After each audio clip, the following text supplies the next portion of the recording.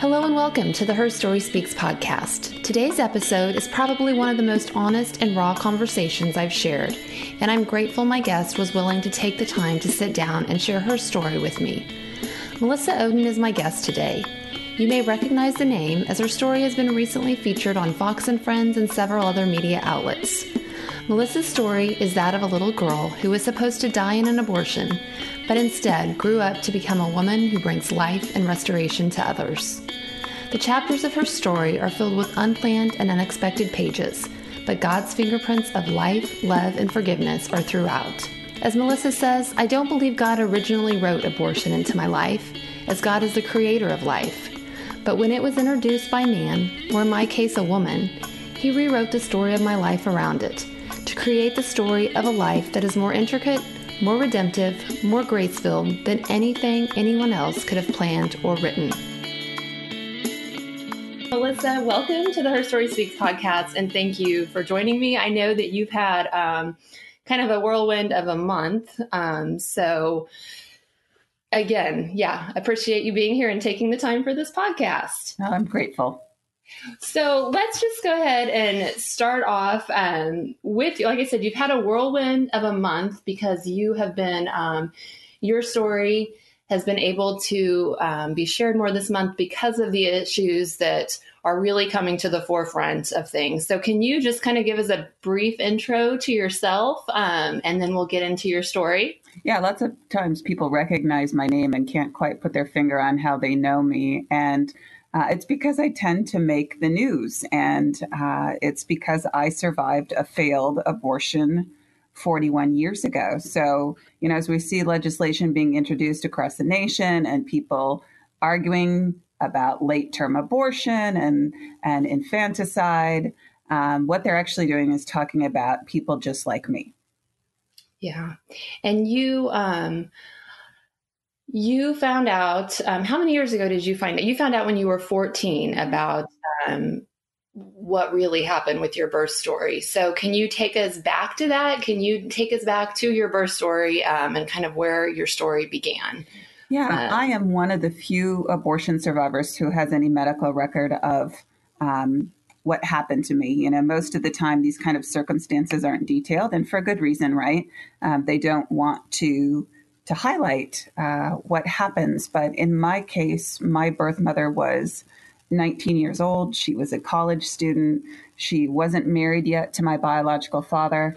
And she did not realize for a very long time that she was pregnant. That was surprising to me. Some of these details I haven't learned until, just in recent years. But, I think it's really interesting when we read through some of the statistics, even now, about why late-term abortions take place. One of the biggest reasons is because women don't realize that they're pregnant for a really long time. So it's fascinating to me that really, what my birth mother's story is still the story of so many women still today. So she didn't. Which is crazy. I mean, you're the mom of two daughters, as am I. And it's like, it's crazy to think that women could not realize that long that they're not pregnant. But I think it happens, obviously, more than we think. And I mean, I'm sure denial, or just when we were getting pregnant, we're excited and happy and that's the plan. But it's like, that's not the story for all women. Absolutely. Yeah. And I think isn't that an interesting storyline, Andrea? Part of that, I think, is what we need to address is, what is it like for so many women to not find joy in that moment, right? To be so scared, to have no support. I mean, I think that statistic is really telling. Yeah, that's such a good point and that's what we'll get into later. Like, just as it's not enough just to talk about, like, pro-life, we're all pro-life, Christians, we are, but there's so much more to that story. There's the mom, and that needs to be addressed of why she's not joyful about her pregnancy or wants to hide it or can't tell people. So that's a good point. And that was a similar story with your birth mother, that she kept that to herself and then finally told your maternal grandmother, or she found out. And then literally, like, the next day, like you share in your book, she was taken to have an abortion, correct? Absolutely. Yeah. So my birth mother didn't realize for probably almost 8 months that she was pregnant. I mean, almost that far along, they didn't realize it. But yeah, when my grandmother realized, and my grandmother could realize it because she was an OB nurse. Think about that, to put yourself in my birth mother's shoes, not realize she's pregnant, have somebody figure it out, point it out to her, learn she's pregnant, be a little bit confused about that, right? Not sure what to think, what's going to happen, and then be absolutely berated by her own mother and told, you've disappointed us. This isn't what we wanted to see happen. We're going to take care of this. There is no other option for you. And then to literally have the abortion forced upon her within days. And is that something, does that still happen? Like, I know that happens a lot, that women are, quote, forced to have abortions. Are they still today, can they, in the United States, without their consent, can teenagers have to have an abortion? Yeah, there are more circumstances than not, I would say. The Elliott Institute actually reports that 64% of women identify feeling pressured into their abortion decision. Wow. And I can't think of the exact figure off the top of my head of those that have self-reported coercion and force, but it's pretty astronomical. And, I think that's another one of those pieces, right, that people really are not aware of. People want to think, it's always a woman's choice. We must have these protections in place for women to make sure things like this don't happen. No, folks, I'm sorry to tell you, most states do not have anything that prevents a woman from being coerced and forced. Right, that's so much of your story is just bringing to light all of these things that I think the public is so naive and unaware of. It's very simplified at times in the media that it just looks like, oh, it's a woman's right, but there's so many more elements and layers to it. So like with your own birth mother, her mother forced her to have that abortion late term, and because she didn't know how far along she was. So describe kind of what you went through in the womb, that your medical records show, the kind of abortion that you survived. I'm actually the survivor of a saline infusion abortion, and that was the most common procedure back in the 1970s. It isn't performed routinely anymore, mainly because too many of us actually survived the procedure. People will recognize that term because if you look online, you can see pictures of babies like me with the blackened skin. A lot of them, if they survived initially, were just laid aside to die. But that procedure, the reason why the skin is blackened on those babies is because this saline infusion abortion involved injecting a toxic salt solution into the amniotic fluid surrounding the baby in the womb. They would remove some amniotic fluid and then put this saline solution in. And the intent of that toxic salt solution was to poison and scald the child to death. So usually the child would soak in that toxic salt solution for about 24 hours before their life was successfully ended by it. And then premature labor was induced with the intent of that deceased child being expelled from the womb. So overall, the procedure usually lasted about 72 hours. My medical records actually indicate that I soaked in that toxic salt solution for 5 days because they just kept trying time and time again to induce my birth mother's labor and just couldn't get it to be started until that 5th day. And, over that 5-day period, it was a horrific set of circumstances, not only for me, fighting for my life in the womb, but also for my biological mother. I now know that members of her family who knew about the abortion taking place, really thought that she was probably dying in the middle of that procedure because, it was taking longer than what it should have. Things were not going the way that they expected it to. And, she was in a horrible spot, understandably, physically, emotionally, mentally, and spiritually. So, we were subjected to that together over 5 days. And on the 5th day of that abortion procedure, I was delivered at St. Luke's Hospital because most late-term abortions take place at hospitals, not because they plan to save the baby or they expect us to be born alive, but because of the greater risk to a woman's health. And so, yeah, you share in your book, You Carried Me, which gets into so many more intimate details of this. But she tried to escape. She clearly did not want to do this, but then what she was put through, can you even imagine? She was such a victim through this process, as so many women. It's not just these babies that are the victims. It's the moms too, of what she went through. So finally, after 5 days, you were delivered and she was told that you were dead. Correct? Yeah, she, like I said, she was in a tough spot emotionally and physically and mentally, and, you know, did not know that I was actually born alive. She was told, don't look at it when I was delivered. Don't look at it. It's hideous. It's a monster. And of course, she didn't want to look right. She was afraid of what she was going to see. And so she never knew if it was a little boy or a little girl who was delivered in that final step of the abortion procedure. But yeah, she was told that the abortion was successful when in fact I was actually born alive. Yeah. And we'll talk about this later, but you didn't realize this part of your story till much later, that she was forced into this, which is just God's fingerprints on your story, how you kind of came to know that. But at the time when you found out, you did not know that she didn't know, and she was forced into this. And you can imagine, just, I think about with you telling this, just the trauma that she had gone through too. And some of these women, and like, if she had to just go on with her life, like nothing happened. I mean, it's just heart wrenching, all of it. So you were born alive, and share a little bit, because there was some debate, argument about keeping you alive or not, correct? Yeah, and I know that's a tough one when we see it in the news and we hear people talking about infanticide, and no matter whatever side of the abortion debate people are on, I think people find the word infanticide to be inflammatory, but I find it to be actually pretty spot on, because that was the circumstances surrounding my survival. My parents were told years ago that they laid me aside.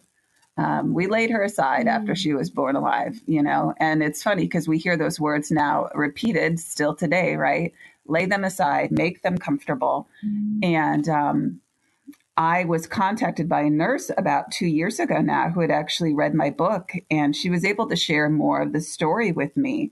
She was a young nurse, like 20, 21 years old, working in the neonatal intensive care unit at that hospital when I was born alive in that abortion.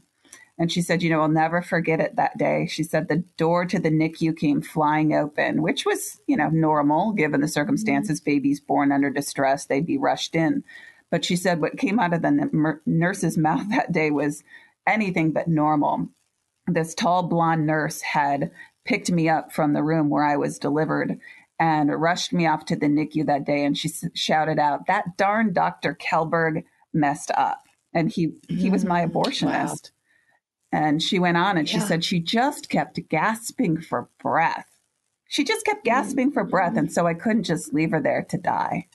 And how undeniable is that? Like, just that life in the womb. I mean, that is life. You were a baby in the womb fighting to live. And by the grace of God, you did. And did you have any, like, at that time, like, horrendous, like, I don't know, you said earlier that, like, the babies with that saline infusion had the red skin and burnt lungs and all of that. Did you have any of those things from 5 days in? I had some health issues. So, part of it is probably because, my birth mother had no prenatal care.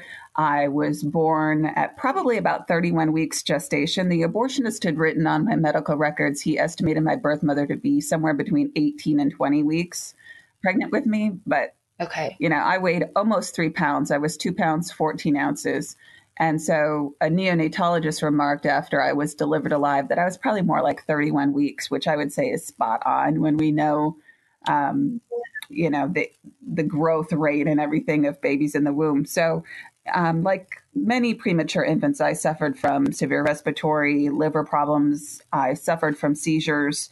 The doctors actually thought I had a fatal heart defect initially, but it was solely because my body was under so much distress. So yeah, my body was in pretty tough shape initially. And, even still today, I would say doctors don't know a whole lot about how an abortion procedure, especially like a surgical abortion or even a chemical abortion today, is going to affect someone's health longitudinally. So back then they had said, she may not live for very long. If she does, she's going to suffer from multiple disabilities. There were mistakes made in my care. So they actually thought I was going to be blind from even that. So yeah, it was definitely a rough start to life. So going back to there was an argument about keeping you alive or not. At that time, were there any laws like protecting the rights of children born from failed abortions, or no? I mean, was that clearly just that nurse just taking a stand to help you fight for your life? Mainly that nurse was taking a stand. I've done a little bit of investigation to see that there was a law in Iowa back at the time. I think it was around somewhere around 1977. I don't know if it was 76 or 78, but there was a law passed regarding infanticide. Clearly they were not talking about specifically children like me, but in the grand scheme of things, that kind of law could have had a bearing on whether somebody was willing to fight for me. But, I think we need to be honest with ourselves and say, we know that children like me are still left to die today, or they're killed. I don't think most people know. Like, I hate to admit, as much as I thought I kind of knew about the abortion issue, I did not know how often this does happen. I mean, once is too many, but the reality is it does happen. And like you've shared on your Facebook and page, it's like 19 states, I believe, correct, don't have protection for these children that are born from failed abortions. Right. Is that right? The reality is the more we introduce, and I don't say, I'm trying to be kind and say we, let's be on, I got to be honest and say, the more the Democrats, I wish this wasn't a partisan issue, but right now it is. The more the Democrats introduce legislation through the third trimester, the more the likelihood is going to be that children like me survive abortion. So it's kind of like, they're introducing something that's going to result in more children like me, but at the same time, they're trying to take away any kind of medical care for us. That's really, really alarming. Statistically, I can tell you, too, a little bit about how often this happens. We don't track all abortion numbers completed, first of all, in the United States. California is one of the states that doesn't report their numbers of abortions completed, and theirs is a huge number. That is so crazy to me. Like that's not just like a requirement. Whatever. That's probably a whole other. We could be at this all day, couldn't we? I know, right? Yeah. So in the United States, we're right under 1 million abortions performed a year. I think we're somewhere in like 960,000. That's the lowest it's been for quite some time. So we were about 1.2 million for a very long time. So right now we're just under 1 million abortions performed a year. In Canada, they perform about 100,000 abortions a year. Canada is one of the few countries that actually puts out statistics from their government about children that survive abortions. And so they reported out from 2013 to 2018 during a 5-year period, 766 children, 766, excluding Quebec, survived failed abortions. That is incredible. Wow. And what's their, Yes, do they allow Canada, late-term abortions when in you Canada? look at the nations that allow really unrestricted access to abortion at the national level, and there are some little nuances in a couple of countries, but by and large, those countries that allow unrestricted abortion access are your major countries that we think are so civilized, right? Correct. I mean, and how barbaric, though, that these civilized countries allow this. And that is such, again, I'm still thinking what you just said, that allowing these third trimester abortions is going to create more incidences of these babies being born alive. Now, in these states that don't have protection for these babies, this is hard, but what happens to them? And it can look different from clinic to clinic or hospital to hospital. But, I can share a few stories with you. In Florida, and I can't remember the exact year, it was around 2007. People can actually find this case pretty easily if you Google it. But there was an 18-year-old woman who had an abortion at a clinic in Florida. Baby was born alive. Mother was screaming and contacted 911 trying to get this child medical care. And sorry, it doesn't. It's crazy, right? I do this every day. I talk about this, and sometimes I still cry about it because it's so inhumane. But this baby survived this abortion, and the mom called 911 trying to get her child help. And they took the baby and placed it in a red like medical waste bag and left the baby to suffocate in the bag. And threw the baby on the roof. Oh. In order to get rid of the evidence. And so the police had to come back a couple of different times before they actually found the baby. So at some point, somebody took the baby down from the roof and put the baby inside the clinic, which is where they found them. There was some prosecution in that case. But that's one of those that, thank God for that brave mother who shouldn't have had to do that, to fight for her child to be provided medical care and then be completely traumatized by what happened. But that's one of those few cases that we know about. It happens more frequently that the doctors and nurses, usually it's nurses, who are witness to children being left to simply die by laying them aside or quote unquote make them comfortable, right? That gets under my skin like nobody else's business at this point in time, because it's not ever comfortable for a child to have to gasp for breath and ultimately die. Right. And it sounds like we're just covering that with see, we are being good and kind to them. And I just, you sharing that story, I mean, as hard as it is for you to say it and for us to hear it, it's that is the reality that I think this country needs to be aware of. Because with us not even really knowing, what happens to these babies, it's so pushed under the rug, and it's just easier to put a pretty face on it, I'm for women's rights, or so I think we have to know and hear these stories like yours and like this woman's that you just shared, as hard as it is. But I do want to talk about too, and we'll talk about this a little later, but I just want to mention it right now. It's not enough either just for random people, not random, but for people on Facebook to just be posting shaming things, or just to out of nowhere post stories like that. There's so much more to it. Just what else? What are you going to do now? Now that you know, what are you going to do? And it's not just posting on social media the atrocities. So we'll talk about that a little bit later, because as Christians, loving and coming alongside these women, I mean, there's so much more than just posting gruesome facts and stories. And that's what I love about your story, because you do have a lot of, it's just filled with love and forgiveness and action steps. So let's go back a little bit to your story when you finally did find out, because you spent 2 months in the NICU, and then you were adopted by some loving parents in Iowa who brought you in, who also had another adopted daughter that's your older sister. So you lived that life. And did you say that by the time you were 1, you kind of had no health issues, or you were caught up? Was that correct? Yeah. Yeah, I was pretty well caught up. It's funny because I think I talk about this in the book. I can remember being about 5 years old and going to just a doctor's appointment. And, I remember my parents crying, and I couldn't understand at the time what they were crying about. And now I know it's because they were told by the doctors. They thought I was, going to go on to live a completely healthy life. I was caught up developmentally. I had been for a long time, but, to get that kind of clearance from the doctors, gave my parents a lot of relief. So, yeah. Yeah, you can imagine as being a parent to just have that. And that was a miracle. That was a miracle that God just had healed you and brought you to full health from that.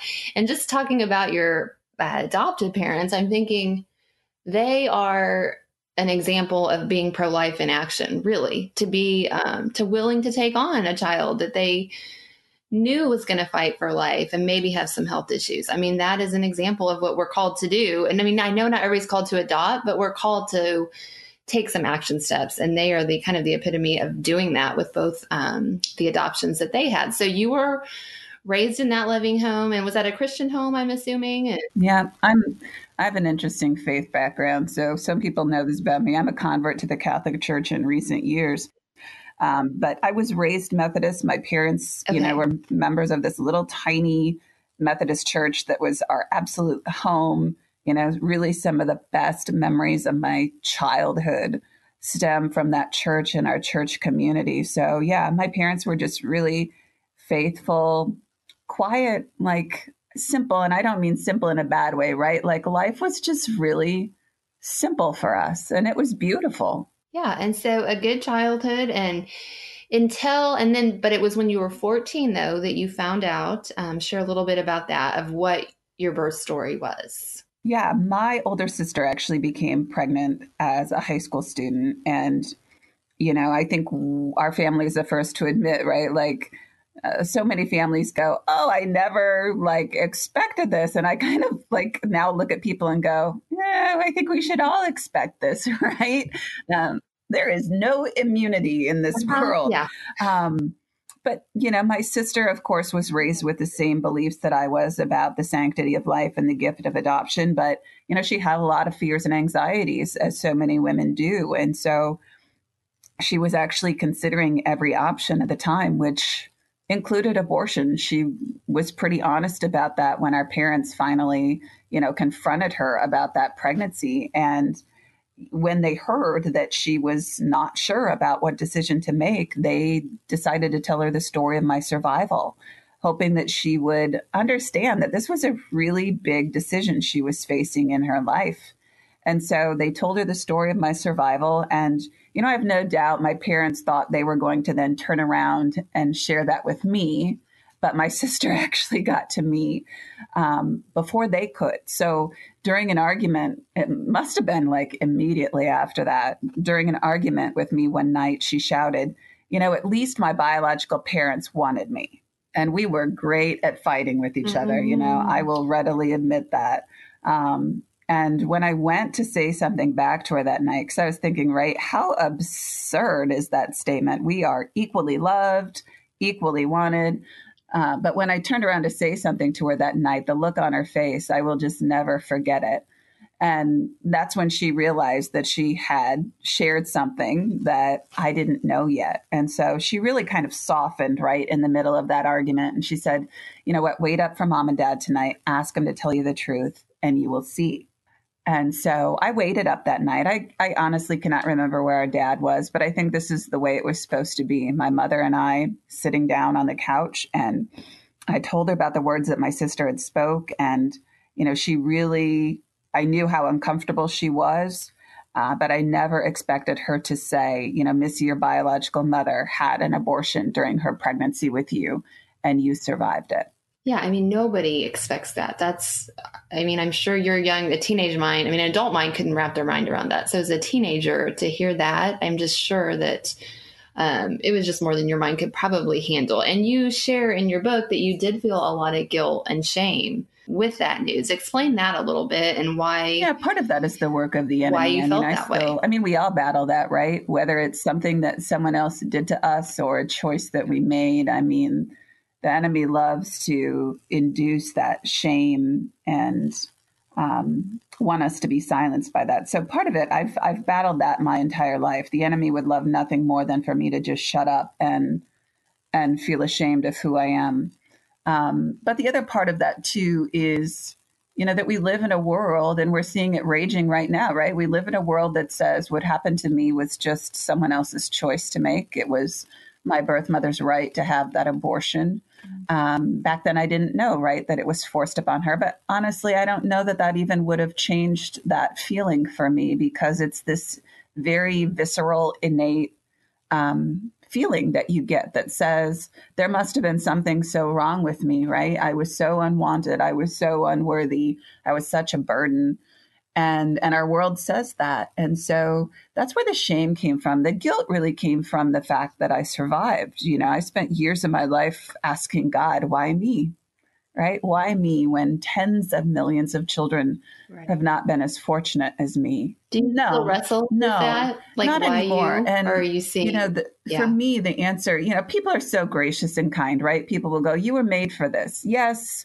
In some respects, I know God has created this purpose for me in the midst of my suffering. But, I don't believe I was any different than those tens of millions of children in the grand scheme of things. I really feel like what was different for me is that people said yes. That's your pro-life in action, right? People said, yes, we're going to fight for this little girl. We're not going to leave her to die. Yes, we're going to pray over her in the NICU. Yes, we're never going to forget her. Yes, we're going to adopt her. Yes, we're going to believe in her. I think that's probably what set me apart. Right. And so, I think it was on your blog or maybe your book, but it talks about how your journey really is one from shame and anger to faith and forgiveness. So Share some how you got to that point. I mean, as a 14-year-old getting this and then really dealing with shame and anger, how did God tell me a little bit about the journey to the faith and forgiveness in this? Because I'm sure you were angry and all of those things. So talk a little bit about that journey. It definitely has been a journey. I think people can understand that I was angry at the time, right? That I was angry and I was scared. I was scared about who I was. I was scared about what my life was going to look like. And I think it's this process. I mean, we all walk through it when you go through something traumatic or you learn something traumatic about your life. You're going to experience every range of emotion. And we have to be okay with feeling that and dealing with it appropriately. You know, I did not deal with my feelings appropriately. I can kind of laugh at myself now. It was not a laughing matter back then, but you know, I was kind of the typical look good on the outside kind of person, so nobody can see what's on the inside. That's been probably one of those things that I've had to work through the most in my life. You know, I've never wanted people to pity me. I've never wanted people to see my pain. Historically, I didn't want people to see my pain. Now I'm okay with it because I'm whole. I'm not broken anymore. But back then I was broken and I didn't want people to know how broken I was. And part of that, I think, too, was because, you know, I was a people pleaser. I didn't want to make people uncomfortable. I didn't want my parents to worry about me. They had enough to worry about. And so, yeah, I was, you know, the overachiever, did well in everything. Kind of, my parents used to say, right, she was the perfect kid. And what they didn't know is that I was struggling with an eating disorder, trying to control something in my life when I couldn't control the very way I came into this world. They didn't know that I struggled with alcohol abuse, that I was making horrible dating relationships in an attempt to distance myself from the truth about my life and the pain that I was experiencing, and, you know, just trying to be like what I thought everybody else was, you know, so I didn't have to be this girl who was so different.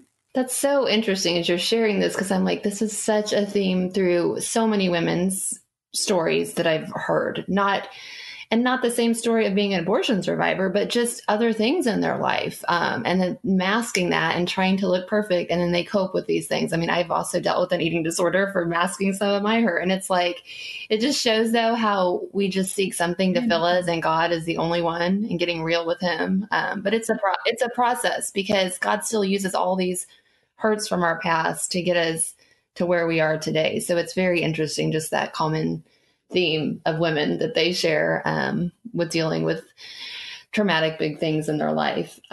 So you did go on, though, through part of that healing was you just felt like, I want to try to find my family, birth mom, birth dad, all of those things. So tell us about that and how you just started meeting some of your biological family and then finally your own biological mother years later. Yeah. And I think part of that healing process for me, it was forgiveness. So, you know, back then I didn't know all the details about my life, but God really placed it on my heart that I needed to let my birth parents know that they were forgiven. And I think, you know, walking through those bad choices when I was hurting allowed me to see that really I'm not that different from them or anybody else. You know, here I was at the age of 14 realizing, gosh, you know what? I am as much a sinner as anybody else. I'm forgiven, you know, so are they. I mean, that's the very simplistic 14-year-old way of looking at it. But, you know, that is what allowed me to first forgive them. And I forgive them every single day in my life. But that's what allowed me to start looking for them when I was about 19. And it took me about 10 years to find them. It took me about 10 years to obtain my medical records. You know, during that time, I went on and led what I think most people would say was a pretty normal, good life, obtained a master's degree, married my husband, you know, tried to live this normal life. But that whole while was really searching for answers. And so finally in 2007, I obtained my medical records, which, you know, as you shared, do detail the abortion. It says things like a saline infusion for an abortion was done, but was unsuccessful. And through those medical records, I actually found out who my birth parents were because they forgot to black out their names in one little tiny corner, which, you know is divine intervention after 10 years. Yeah, it's Absolutely. another God thing. Another God thing in And your story, so I for sure. started searching Yeah. that very same night when I learned who they were. And I learned that I was living in the same city as my biological father.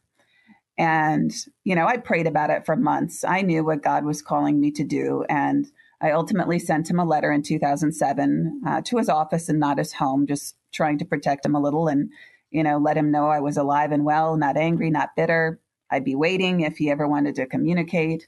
And sadly, I never heard back from him. He passed away about 6 months after I sent that letter to him. He died in early 2008. But about that same time in 2007, I went looking for my biological mother, actually reached out to her parents, not knowing that my grandmother played the role in the abortion taking place that she did, but was just asking for them to reach out to her on my behalf, corresponded a little bit with my grandfather. He was gracious enough to reply. And, he just let me know that was a door that was not going to be opened for me. They did not communicate. They did not have a relationship. And so, I continued to have to put my trust in God having a plan. And I think that's a hard one for most of us, right? Like, it's easy to believe in God's will when things go the way we want them to. And it's a whole other thing to trust in his will when things go otherwise. And, this was not what I planned on any of this looking like. And so I had to really just say, okay, Lord, you have a plan and it may not be what I wanted, but I'm going to trust you in that. And so, 2007 unfolds. I have some contact with her family. 2008, my birth father passes away. In 2008, I also gave birth to our first daughter, Olivia. She just happened to be born at the same hospital where my life was supposed to end. Which just still, you saying that gives me chills again. Like, that is the irony of that. Was that healing for you? Hard? All of the above, I'm sure. Yeah. Hard initially, swore I wasn't going to do that, and then became such a healing thing. But yeah, I will never forget all of that emotion that I had to go through, right? It's emotional enough giving birth, but then to have all of the memories and work through that I had to do there. But you know what? I'm grateful. Yeah, it's a chapter that it's sure God's hand was in, just again for your healing through all of this. So you deliver her, and you still had not found your birth mother, but you had gradually had contact with some of like cousins and grandparents, and even a nurse found you. No, she's not the one who actually rushed me off. But yeah, so this has been, it's funny because God over time brings people out, right? My story is not just my own, it's other people's story too, which I love that because I think he's showing us once again, right, that we are all a part of this together, and one person's story affects other people's lives, and choices impact everyone. So yeah, after Olivia was born, some of my birth father's family actually came into my life, my grandfather, my great aunt, and then over time, one nurse volunteer who held me just one time contacted me because she had seen the movie October Baby, and it got her to thinking about this baby that she held once. And so when we started to communicate, I mean, she knew immediately that was me. And so she came forward and had some contact with me. And then about 6 years ago now, one of my birth mother's cousins contacted me. And then 2 years ago now, this other nurse came forward. So it continues to unfold. But for me, when my cousin, my birth mother's cousin, contacted me 6 years ago, that's how the biggest bombshells really came forward about my life. So that's how I learned that the abortion was forced. My grandmother was responsible for a lot of things. And that's how I also learned that my birth mother did not know initially that I had survived. And you share in the book, I was just looking at this right now, like on your 36th birthday, you got an email that said, "Dear Melissa, 36 years ago, I was robbed of you. How I wish things could have been different." And that was from your birth mother. I mean, what did you think and feel in that moment? So much, I'm sure. Yeah, I mean, that still makes me teary today, and not for me. I mean, really, the tears are not for me. My tears are for her because that word robbed is so powerful, isn't it? She was robbed of me once through that forced abortion, and then she was robbed of me again when I was placed for adoption without her consent. And, as a mother, I don't think there's probably any worse pain than that. It's heavy. Yeah, I would agree. I mean, it's heavy. And like you said, at that moment, her story, you realized that my story was her story too. And you weren't the only victim. And that just changed, I'm sure, everything. Not everything, but it changed a lot for you just having now seeing another victim through that process. And you share too how your story changed even. I mean, you were sharing the story that you knew, but now you had a new story, a new twist. Yeah. And I think that was difficult. I mean, not in terms of like my internal, comfort level, but I think for me, that's part of what I've tried to talk to people about too, right? Is, the story of our lives are still being written, right? God is the author of life. He's not done writing. And I think, especially when it's a story where there's been something traumatic or difficult, new news comes about, right? And to live this life in the public eye, and all of a sudden I was thinking, oh my goodness, this is like significant, right? Like, how do you ever begin to start letting people know that is more to the story? And how do you have people believe you, right? In a world that doesn't want to believe you and your story in the first place. Now these details come out that are absolutely like horrendous, right? This is like Lifetime movie. And so that was a process that I had to learn to share that narrative, right? And I think part of that is, though, of telling it like it is, right? And not be afraid of it, not be ashamed of it. I think the enemy really worked on me at the time because I thought, well, now I should just not ever share my story again, right? Some of this is way too personal. This was my grandmother. I can't offend my family. And I think my greatest strength came not only from God, but from my biological mother saying, Melissa, I need you to keep doing this. Yeah, which is you share more details of that in your book, which is so impactful. It's like you were starting to feel that shame and wanting to protect your family with that information, but she was just very outspoken and encouraging to you. And you're able to talk about too, like you share the effects of abortion, how they ripple through the generations. And that's such a huge part of the abortion issue. And you were able to really get in and share that. So talk a little bit about that statement, how the effects of the abortion, they really do ripple through all generations. It's not just you. It's not just your mom. Yeah, whether it's talked about or not, abortion changes people's relationships. It changes families unless people find healing. And, in our family, so it impacted us by, my life was supposed to end by it. If my life would have ended, my children never would have lived. I mean, my 10-year-old wrote a little article about that the other day that I posted online, which was... I saw that, Melissa. Like, oh my word. Yes. I'm so proud of her. But it's not just our children or future generations, right? It impacts the relationships between parents and their children. My grandparents really didn't have much of a relationship with my biological mother after that abortion took place. And even within the family, I mean, communication is very, very strained. And yes, we could attribute that to other circumstances too, but I can tell you that I see it played out time and time again. Abortion dramatically impacts people's relationships.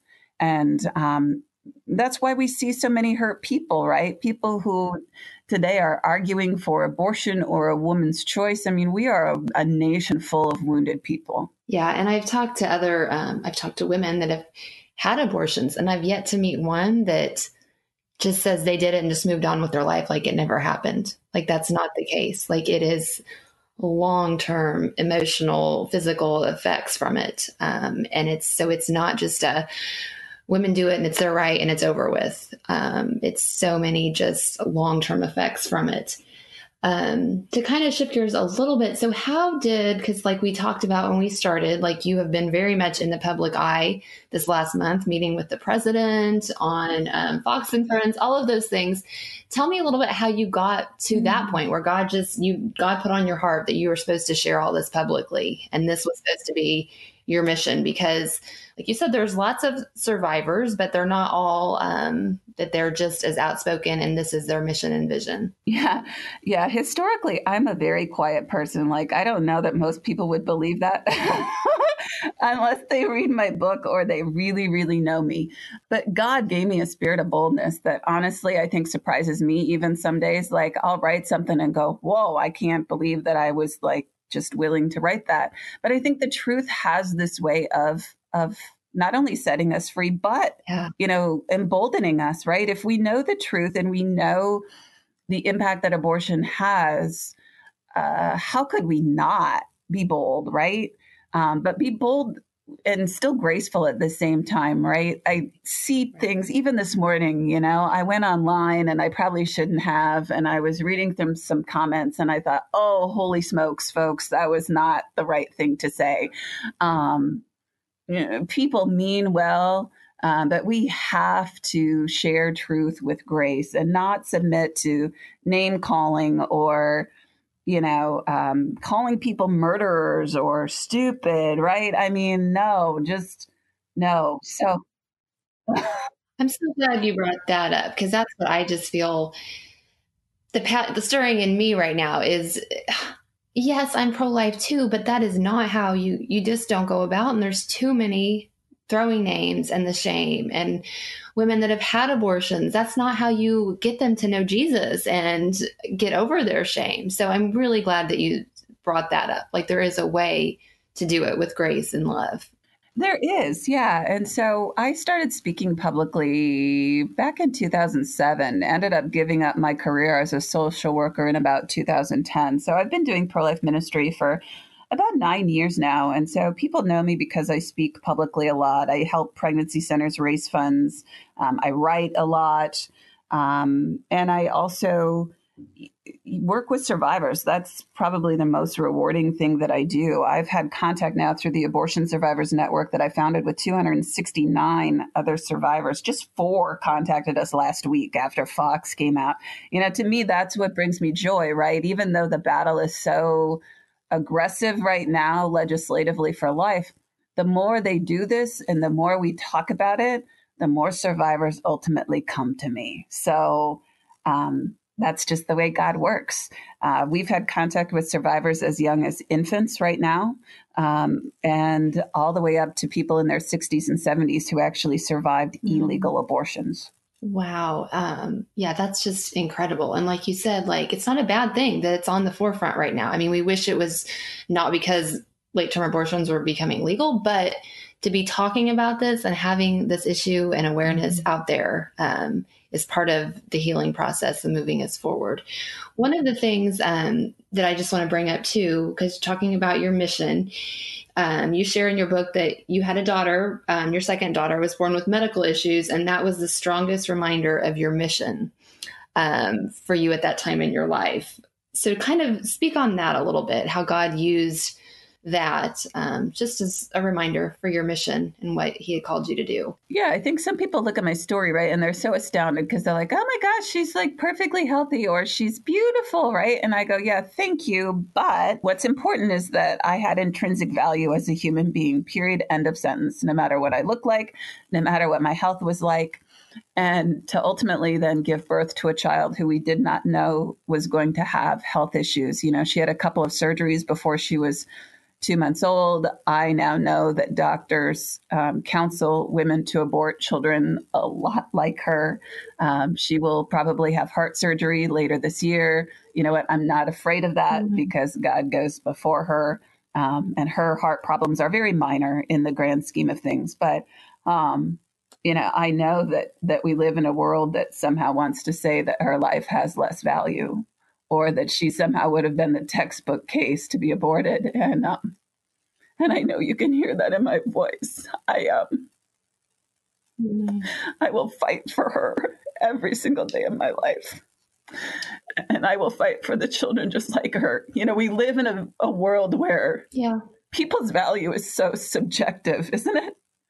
Like any little thing that makes someone different or vulnerable or somehow potentially burdensome, that is that makes them a target.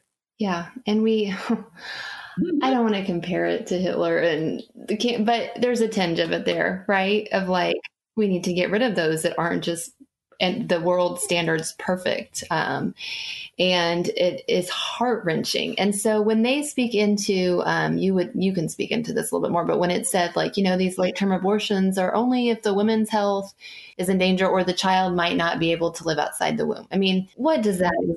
Right. What kind of objective criteria are they using? Right. Yeah. Yeah. Doctors are wrong more often than what they would want to admit. And I actually, even in the course of our daughter's care, there was a point where I was fighting with the doctors about something, and it was a big medical issue, right? But at one point, and I fought for them against them, and I fought for her. And at one point, the doctor came in one day and said, "I'm going to say something that I don't say very often." And she said, "You proved me wrong."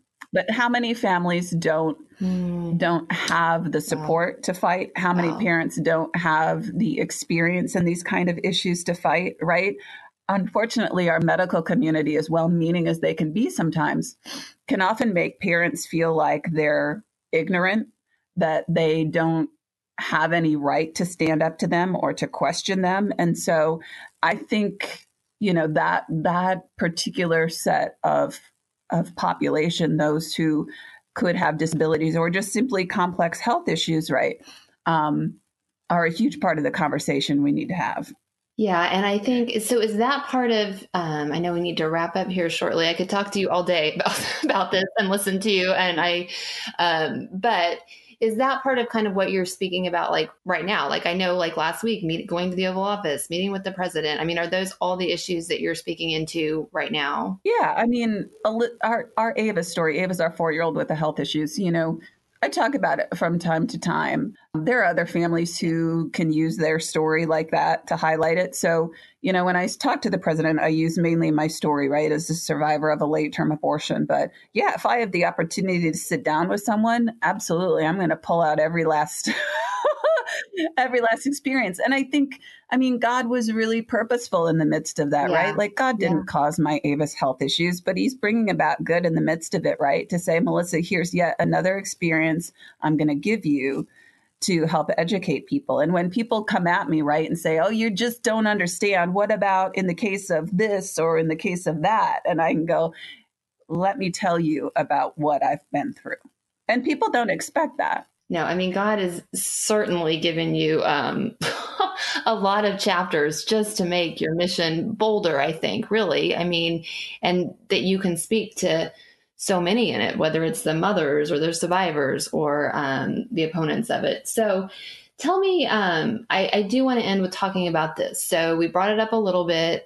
What's kind of stirring my heart lately is it's not enough just to be pro-life, to just go throw these posts up there or call names. I mean, what are some really tangible things that we can do besides just posting? Because actions speak a lot louder than our words that we throw out there. Right. Get off Facebook, which is hard for me, right? Because I have a love-hate relationship with it. I have to do it for ministry work and educating people. But yeah, I would much rather be, boots on the ground. Yeah.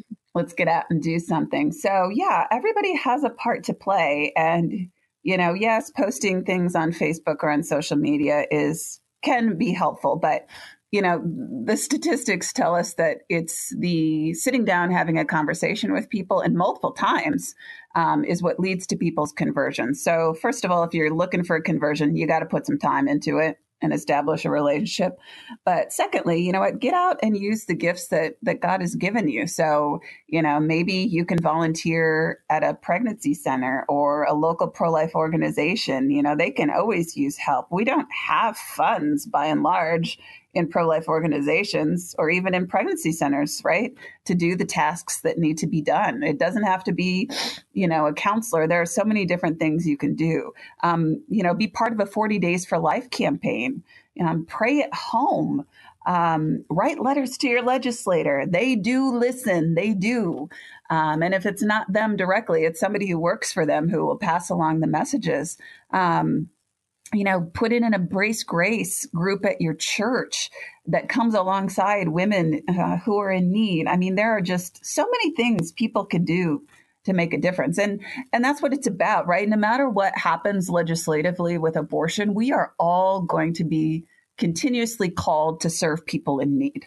Right. And that's such a good point. That's what's been on my heart lately too. Like whatever the law ends up saying, I mean, that still doesn't mean like we're done with our work as Christians and pro-life advocates. I mean, there's always, like you said, the pregnancy resource centers. I mean, that's some of the most crucial things to get involved with, or coming alongside these young moms. I mean, there's so many layers, and speaking love and acceptance is so much more effective than just throwing out shame and names and all of that. And especially speak to, you just did a little bit, but just churches. I mean, I think we're really called as the body of Christ to come alongside these women and, the dads too. I mean, all of this, but speak into that, and families, speak into that just a little bit as churches, what we are called to do. Yeah, I think a lot of times people will say, I've never heard my pastor talk about abortion. And, I understand there are some different factors at play in different churches, but I always like to remind pastors that,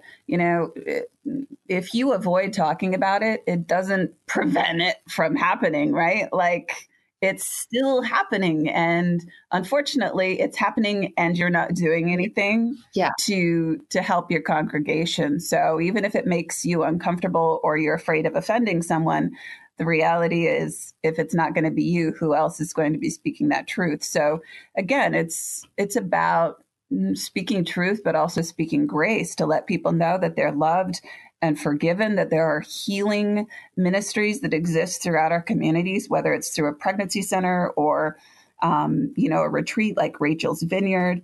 There are so many opportunities for people to find healing. And I truly believe that as the body of Christ, we're all called to rise up and to bring about healing and support one another and to help people in need. Yeah, I would totally agree. And you list a lot of this, these resources you have on your website.